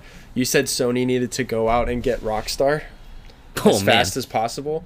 I think that's the only studio they can hold out with distributing to both systems because they know they'll sell gangbusters. Yeah, there's no way. GTA and Red Dead. They would have to be offered the biggest sum of money on the planet. Huge amounts. Literally, because Grand Theft Auto 5 is one of the biggest entertainment properties on the planet and has lasted a decade. It's insane. So when Grand Theft Auto 6 comes out, it's going to last another decade. Yes. And that's a decade of guaranteed funds. Yep. That is money that you can't and that walk feeds away from. Both type of consumer, both the story-based and the online-based consumer, which is awesome. Yeah. So this might, like, I really don't think the way that it's going to affect the market, Greg's question on asking, like, what does that mean for gaming moving forward? I think it means that gaming has just become a little bit more divisive.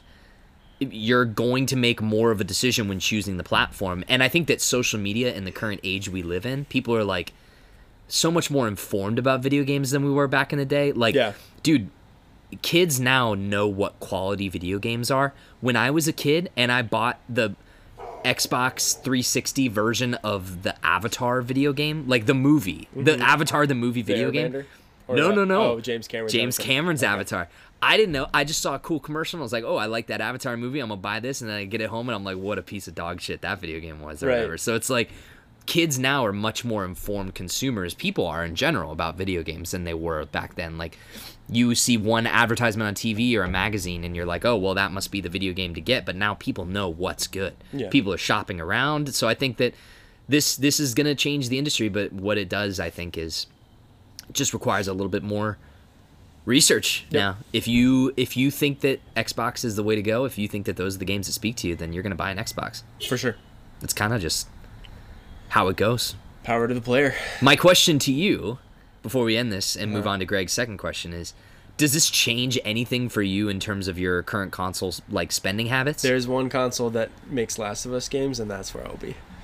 And it's as simple as that. I'm a single player guy. I don't really play multiplayer. The only multiplayer I play is like in-home multiplayer, like we did last night on Nintendo. Yeah. Party games, stuff like that, or like playing 2K or Madden with a friend. So I'm not really looking for online gaming almost at all, and I'm perfectly content with my fantastic first-party studio story-based games that I get from Sony. Does the Indiana Jones thing is interesting though. Like let's say they were somehow like acquired all of Star Wars. That would be tough. That would be very tough for you. Hi there. Hi. What's up? We are. Do you want to say hi? Sure. Say hi. Hi guys. That was Emily. And we're back. It's spooky time. Ooh. It's that time of the year. What were we just talking about? What? Video games. Did Greg have a second question? Oh, that's right. Greg did have a second question before we check. Sorry, Greg. Back to reader mail. We had to take a short break there. Greg's other question. Also, let's talk turtles. There hasn't been enough turtle talk on the pod. Thoughts on the new movie and the direction of the turtles moving forward. Also, build the 5th turtle to add to the group. Yes, I know about Venus, the female turtle. We're skipping her for the scenario.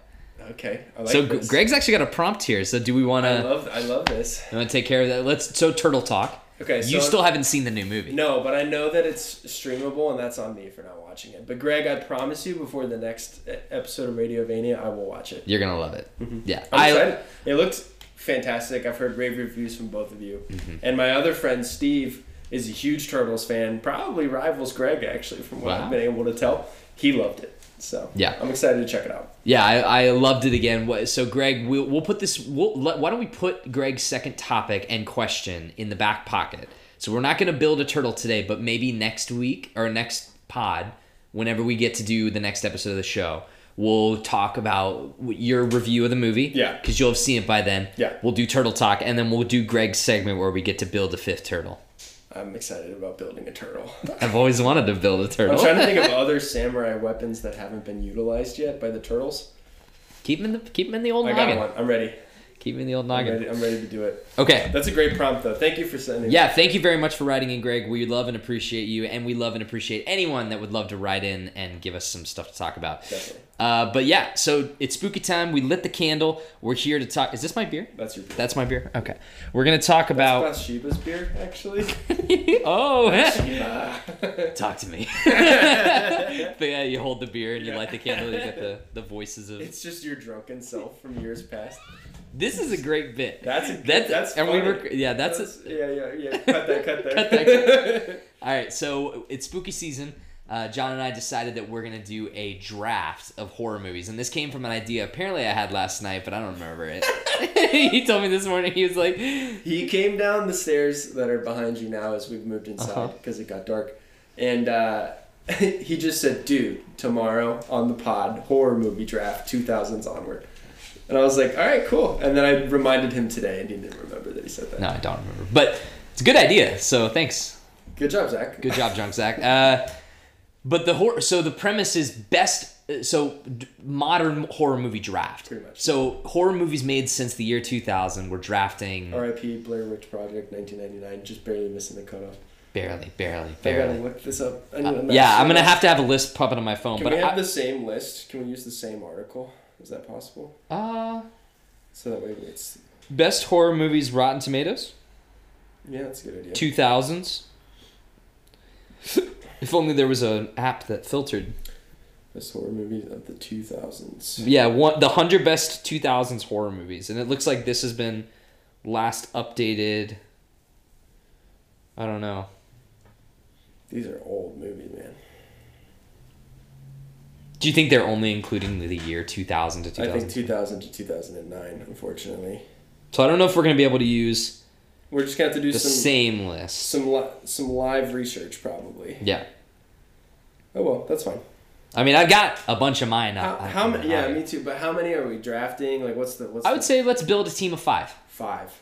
We each build a team of 5 movies. No particular categories. So we just take 5. Yeah, we're snake drafting. Shooting from the hip. Not snake drafting, but back and forth draft, and we just build our horror movie squad. So it's not like we have a QB, running back, wide receivers. We're just drafting. Yeah, I think we did this, overall points. We did this last year, and we had like monster movie and possession movie and haunted house movie. This time it's very just like, because the pool is a little bit more specific. Yeah. You're just taking stuff. Okay, cool. Yeah. How do we want to determine who goes first? Do you have a coin or a dice? Or do we want to let Emily pick? Unbiased? She could flip. There's got to be something over there we can flip. Is there anything in there? Anything we can flip? Flip that record player. Let's see who goes first. And there's no coins anywhere. Anybody got a coin? Bathsheba, do you have a coin? No. I think you can ask Alexa to flip a coin. Oh, that's a good idea. Do it. Yeah, Siri. I wonder, Alexa, can you flip a coin? Okay, flipping. Tails. It's Tails. Fuck yeah, let's go, baby. Tails never fails. That was funny. So I get to go first? All yeah. Right. 2000, like the year 2000 until right now. The year 2000 until now. So we're just doing the list of the best horror movies that we could possibly think of. Yeah, you're essentially... Not ones that are the most scary to me, personally. However you want to justify your list. How are you building your list before we start? I want to match your speed. I'm saying that these are the 5 best horror movies since the 2000s. Okay. Got it. What does that mean to you? There's so many to choose from. I know. This is tough. I mean, if we want to narrow it down, we could do no. Like literally 2000s, like 2000. No, I think 2000 onwards good. So there's some movies that I don't want to leave off the list. So number 1 overall pick. This is pretty stressful. I'm gonna take Hereditary. Okay. I think it's not only is it a really well crafted film by Ari Aster, but it's also easily one of the scariest movies I've seen. Yep. Very disturbing. Last 20 minutes is just like a white knuckle thrill ride. Terrifying. As like crazy shit's going down with the family. Great cast. Toni Collette just steals the show with that performance. And yeah, things like talk about like a good horror movie to me is like a visual that I can't get out of my mind that's burned into my brain. Yeah. And I'm gonna go. So I have to go with that one because just seeing that headless body like float up into the treehouse, I'll never forget that as long as I live. Yeah. Or like all the people in the attic, like when she's like freaking out and like running around, and like banging her head on the attic door. Like, God, I'm getting chills just talking about it right now. Yeah. So it's a great flick. I gotta go with that. Yeah, it's a great flick. Definitely a good first overall pick because that to me, like we were talking about earlier with Talk to Me, like. Hereditary is my definition of horror. Like it's not the visceral jump scare that you get from like something like that, but it's just like that pit in your stomach from watching something. Yeah. If you enjoy Hereditary, you may enjoy a little movie called Beau is Afraid. I'm just kidding. Don't watch that movie. Yeah, you should watch that movie. I keep joking with Zach that I'm going to want to watch it when we're hanging out, and he's like, I'm never watching it again. I don't have any interest in ever watching that movie again. I will watch it at some point, but is it better for me to just watch it by myself, you think?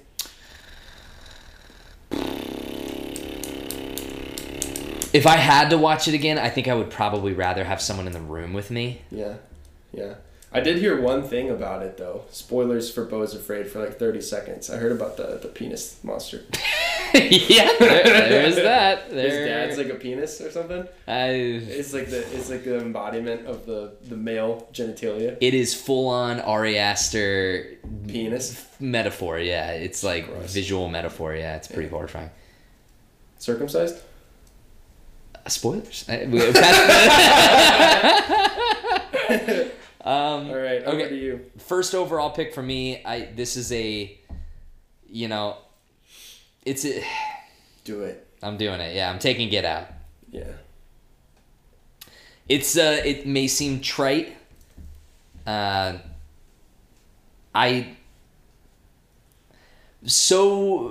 such a great movie on its own, right? Like just the experience of watching the movie is great. Great gimmick, great thrills. The acting is fantastic all around. The premise is spectacular.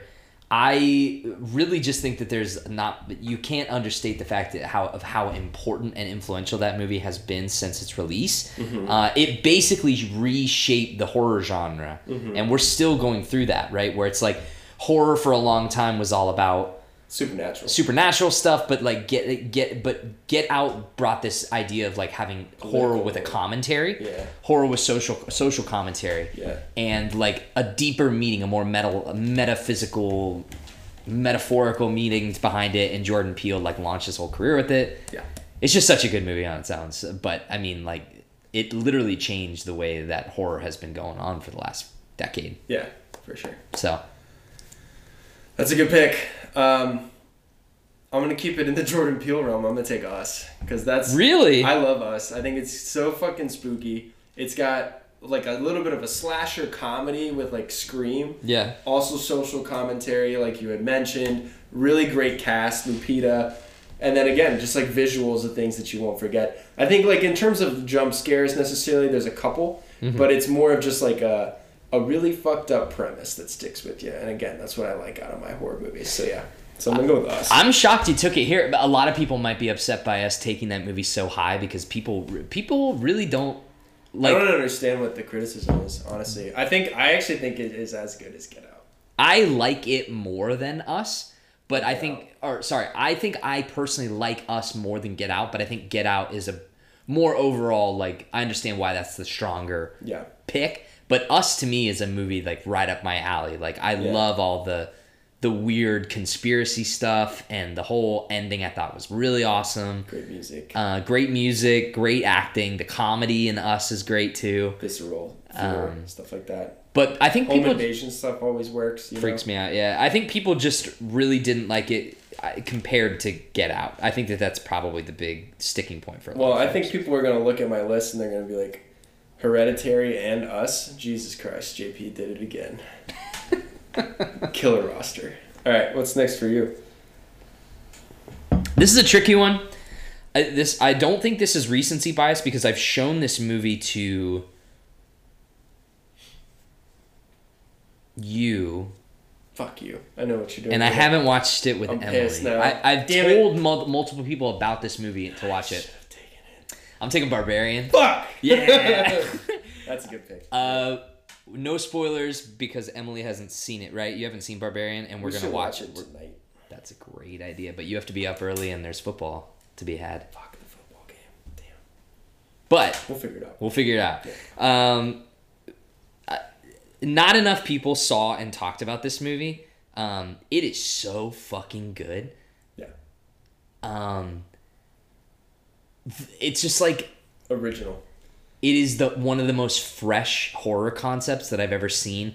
I love the style. It's just it's a horror movie that oozes style. Like, I can't say anything spoilery about it because I want to, but it's like the way that they frame the different characters in the movie, like how you go from one person to the next person or whatever. Like, I was floored. The first time I watched the movie, jaw on the floor multiple times, just like, where is this going? It's also one of those, like, we've talked about this before, like, I feel like I find myself in movies oftentimes, like, guessing, like, where are they going to go next? Like, how are they going to figure this out? Like, the character's going to live at the end, so, right? The hero's going to persevere, so I got to figure out what's the most logical writing decision that would get them from point A to B. And this movie consistently was like, nope. Yeah. Nope. It's so good. Whatever you think is going to happen is not going to happen. I can't wait for you to see it for the first time, Emily. I think you're going to really dig it.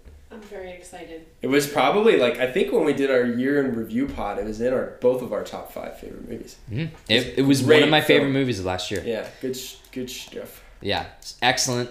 If you haven't seen it yet, go watch it. It's a perfect spooky time movie. You'll thoroughly enjoy it, but definitely entered into one of my favorite horror movies of all time list, and definitely one of the best in the modern era of horror.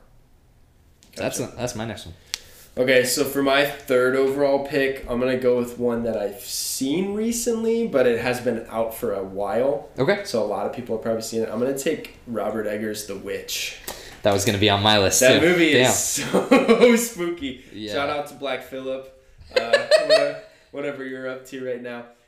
Anya Taylor-Joy, just like spooky Puritan possession stuff in the woods, and it just makes me not want to go to New England ever. Salem witch trial era stuff, a haunting ending, some moments that are just like grotesque and also like very, very spooky. Yeah, crazy good movie. Crazy scary movie, like chills the whole time.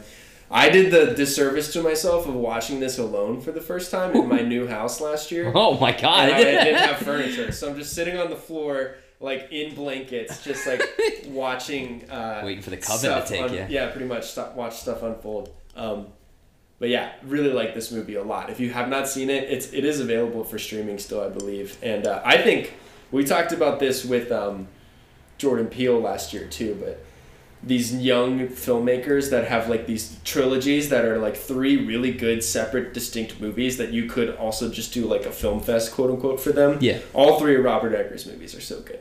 Lighthouse, The Witch, and The Northman are all fantastic. So awesome. check out the works of that crazy loon.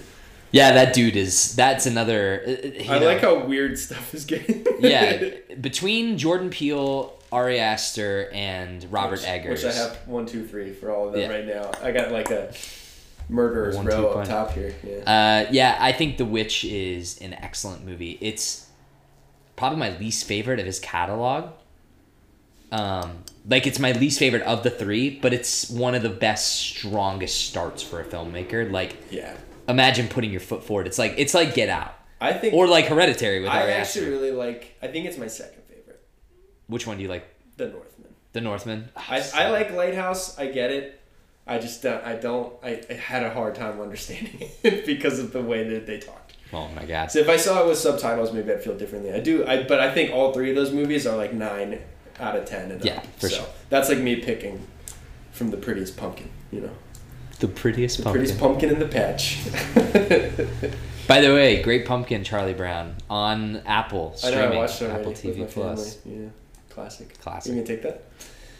That's not a modern or horror. All right, so I've got Get Out and I've got Barbarian, both relatively modern. There's a lot of shit I could throw in here at this point. There's some interesting picks here. I kind of want to dive it. I kind of want to turn the clock back just a little bit. I might. Rob Zombie's Halloween. No, that's not gonna happen whatsoever. I'm looking up a date really quick to verify a date. Yeah. I'm pretty sure that this came out in the 2000s. Might want to be sure. I just want to be sure. Yeah, definitely. 2002. I'm taking The Ring. Oh God. Terrifying movie. One you talked about it earlier when we were talking about Talk to Me, where it's like visuals that stick with you, and you were talking about Hereditary with visuals that stick with you. That opening scare with when they find the girl in the closet. The first time I saw that movie, I was in a slumber party at Drew DeFawcett's house in his basement. And we watched that fucking movie, and from that moment on, I just remember always that image is just like stuck right here in my brain. But the movie itself is just it's terrifying the whole way through. It does a really great job at like setting tone too. Yeah. I really, really love the there's not enough of these. This is a genre of horror that we need to bring back. We need to bring back someone investigating something.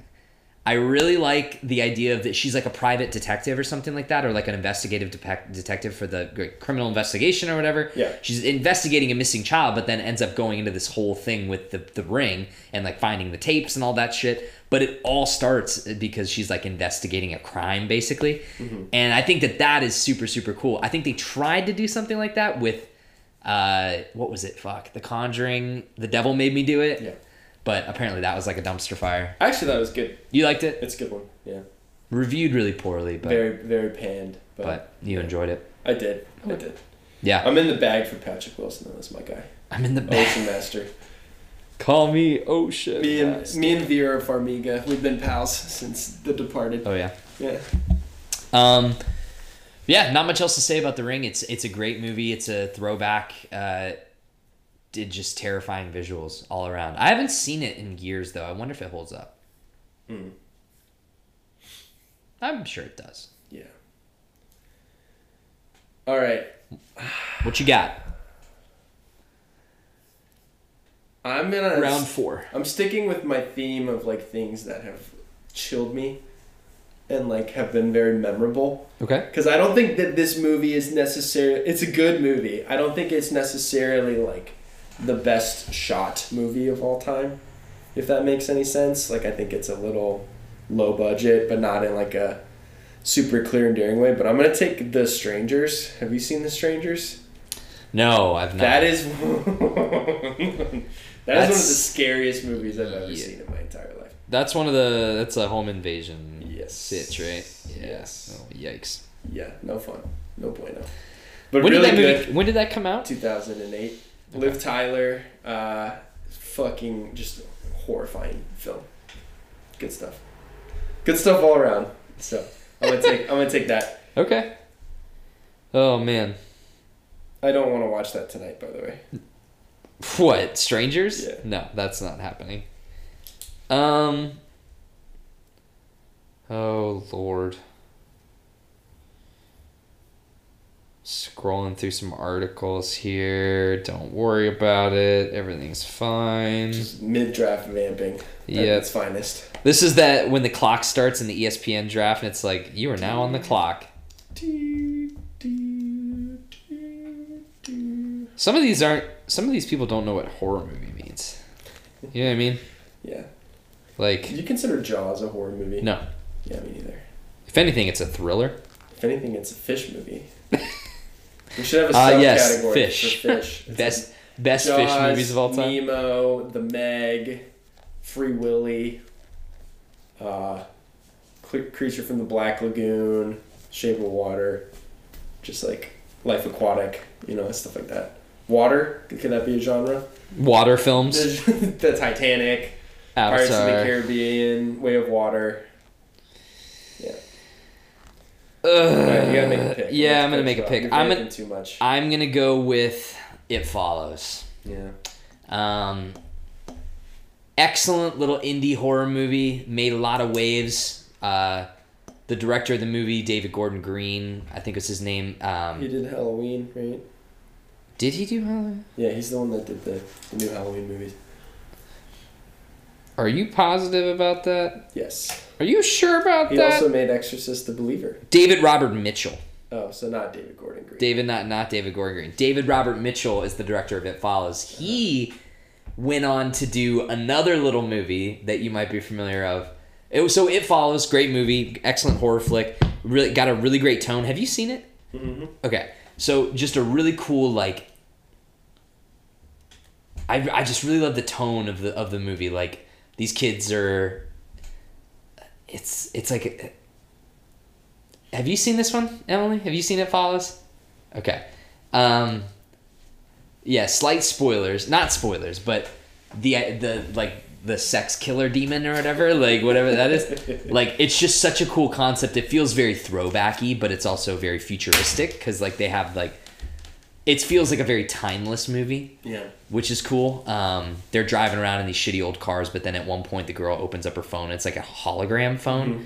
It's just a really cool movie where you're everything about it doesn't feel right. Like nothing about it feels right. And that opening scene on the beach, whew, terrifying. Yeah.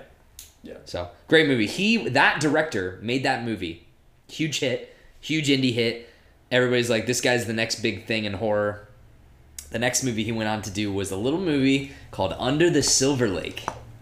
Oh. Remember this thing? With Andrew Garfield. Yeah, Spider-Man's in it. That was a good movie. Yeah, I like that movie a lot. People did not like that movie, though. That movie, like... It was a thinker. It didn't make any money, and yeah, it was very divisive, and I don't think he's made anything since. Damn. What a shame. Yeah. That's a recommended movie. If you want a weird one, yeah. Under the Silver Lake is an interesting film. Yeah. Okay. All right, last pick. I don't really know where to go here. There's so many good I'm movies that lost. I haven't been able to bring up yet, but I think I'm going to take one of my favorite in-theater experiences for my last pick, just to kind of round out my squad here. Okay. And I'm going to take The Conjuring, the first one. I think the first one and the second one are actually both very good, pretty run-of-the-mill jump scare horror movies. Yeah. Stuff that you'll remember, but nothing that'll keep you up at night, like The Strangers or Sinister or something like that. But yeah, first one is really good. Shout out to Bathsheba, the demon. And I just think it was, obviously it spawned this gigantic horror universe that Blumhouse has now been able to reap the benefits from for a while. But that first one has a lot of real gumption to it. I think James Wan's really going for it, because Saw looks so different compared to The Conjuring, and I just think the way that it's shot is so unique, and it's got a great ensemble cast in it too, and some very scary moments. Hide and clap. Shout out to that sequence, which is horrifying in the theater. Yeah, it's a great pick for in terms of just like a cultural movie too, because the Conjuring movies kind of shaped like theater horror for our high school, college time or whatever. Yep. When did the Conjuring come out? The first one? 2013, right after we graduated high school. Saw it with Taylor Ball. What up? If you're listening, please write in. Please don't. No offense. That's hilarious. Cool. Yeah, that's a good pick, man. I think that The Conjuring is not my favorite universe ever, but it is definitely a fun crowd pleaser horror. And it's got a good opening too with Annabelle. Like the Annabelle movies are not good, but that cold open where you get introduced to the Warrens with the doll is very, very chilling. Good tone setter to start out the movie. Because every good like theater horror needs a really scary moment out the gate to get everybody like all frazzled, ready to roll, and then you spend half an hour getting introduced to characters. And I love like in the first Conjuring, James Wan's just like he's just going full iso ball, and he's like, I'm gonna do a Martin Scorsese tracking shot through this house so you can see every inch of this house while the family's moving in and they're playing like music and stuff like that. And you start to let your guard down again a little bit, and then boom, they start playing hide and clap, and you're like, there's something wrong here. And then it just ramps up and ramps up and ramps up and ramps up. So, good stuff. Good stuff. Love me some of the Warrens. I don't actually like the Warrens specifically. Like the real life Warrens, like the ones that actually they're definitely just like milking people's dismay for money. But that's my opinion. Yeah.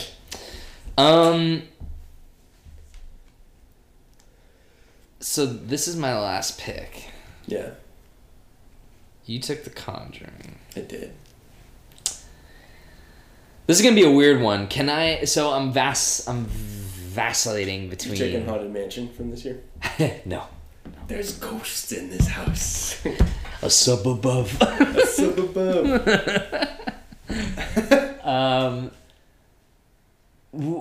Okay. I'm vacillating between two. One is a movie that came out like a few years back that I really, really enjoyed, but it's not like what I would call one of the greats, because people really didn't get like to talk about it that much. Like it kind of flew under the radar for a lot of people. Then the other one is a big movie, big name, but I don't know if you would 100% classify it as horror. I want to take 28 Days Later, the Cillian Murphy zombie flick. I think that's kind of more of a thriller, but I would allow it. More of a thriller? It's a zombie. Zombie falls under the horror category. If we were doing television shows, would you have counted The Last of Us as horror? No. So, that's a good call. Yeah. Smart pick. Thank you. Smart pull by you. Yeah. Okay, then I'll take a selfish pick for me, because the other ones I think... Did it for me. Huh? It's art. I did it for me. Yep. The other movies, I've stayed pretty close to like... There's been some pretty influential ones in there, right? We did Hereditary, Get Out, Us, Barbarian... The Witch, The Ring, The Conjuring. These are all big titles. I'm going to take one that went under the radar, I think, for a lot of people. I showed this one to you and Julia, actually. Yeah. Ready or Not. Yeah. It's a good one. A really fun horror movie that didn't get talked about enough. Yeah. Just a really cool concept, and just the worst name ever. Terrible name. Terrible name for a movie. Good movie, though. I'm pretty sure that's a reason why a lot of people didn't see it. Because it sounds like it's going to be a fun... I think it came out around the time that they played... Or not played, but around the time that movie Tag came out with like Jake Johnson, where it's like all the friends that have been playing tag since they were kids. And I think people probably just didn't know like what it was. Well, yeah. Totally flew under the radar, didn't make much money at all. I think it's an excellently made movie. It is the perfect blend, I think, of like horror and comedy. There's certain moments where it's like really like, oh gosh, like you're like on the edge of your seat hoping that, this person can get out of this terrible situation, but I'm like laughing hysterically at others, and I think it has an excellent top tier ending.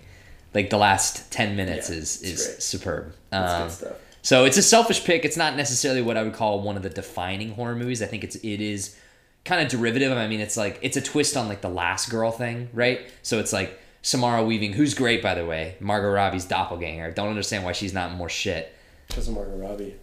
Because of Margot Robbie. So Samara Weaving is in Babylon, which you still haven't seen yet, right? You haven't seen Babylon? And so is Margot Robbie. She's in it with Margot Robbie, in the same scene. But she's great. She's like so energetic, and it's oh man. Such a fun movie. So it's not like a defining horror movie probably, just because really no one talked about it, but it's one that more people should give a chance. And it's definitely one of my favorites. Cool. So right on. Here's my list. Nice. You want to run through them real fast? Yeah, sure. So I have Hereditary, Us, The Witch, The Strangers, and The Conjuring. Okay. And I have I fucked up. I had Get Out, Barbarian, The Ring, and Ready or Not. And It Follows. I missed typing that one. And God damn, I'm doing awful on the record keeping here. Oh, that's all right. This is John Zach. Do you kind of wish that horror movies were not advertised and you didn't know if you were going to be seeing a horror movie when you went to a theater? Ooh. Like a mystery? No, like not that it's a mystery. Like sorry. So you go to the theater or you go on Fandango, and it's got a white box with a question mark, and the title is called Ready or Not, and you're like, okay, well, take a gamble. This is going to be what it is. Yeah. See what it is. Uh-huh. I think that horror movies have the worst trailers. That's a take. Okay. Mine. I think that usually horror movie trailers give away. There's one really good horror movie trailer that I can recall, which is the Sinister trailer. That trailer's spooky. What happens? Have you not seen Sinister? Sinister's the one with. That's Insidious. I'll show you the trailer after this. Okay. Right. It's good. Oh, is that the one with the Bagul? Bagul. Okay, I remember this one. Bagul. The ancient Bagul dates back to whatever. That guy's like on Zoom with them. It's good stuff. Ethan Hawke. What a guy. Yeah. Black Phone. We didn't mention Black Phone. Black Phone's not a good pick. Dark Horse. We also didn't mention Midsommar. Again, not my favorite one. I know that you like Midsommar a lot. Midsommar's incredibly deserving. Yeah, it's very. I don't know deserving. if I would consider it horror. I think it's horror. Yeah, Daytime horror. Spooky. But Was Afraid is the scariest thing I've ever seen. And it's the penis monster. Yeah. Yep. Yeah, that'll get you. Yeah, dude, there's so much cock in that movie. It's unbelievable. Like, wrap it up. Let's go. All right, thank y'all for listening to this episode of Radio Mania. It's been a pleasure. Thank you, Greg, for writing in. Yes, as always, we'll get you your turtle content next time. Yeah, next week you get 2 weeks of Greg Turtle content, which is perfect. So time. Follow us at Radiovania on the streaming services and all that kind of stuff. Streaming services? What am I talking about? It's late. I think I get some teriyaki chicken in me. Yeah, follow us, Radiovania Show, on Instagram and Threads, Radiovania on Twitter. I'm not saying X. You can... Even though you just said it. Even though I said it. You can follow me. I'm at Zacatella. He's at Najathan Parker. And we will see you guys around. John's about to go on a camping excursion, but we'll have some stuff to talk about when he comes back. Yeah. And so you'll be hearing from us very, very soon. Definitely. But until that time, John, give me I should have thought about this more in depth. We talked about horror movies, so give me a quote from Spider-Man. I'm ruined. I have nothing left except Spider-Man. Thank you.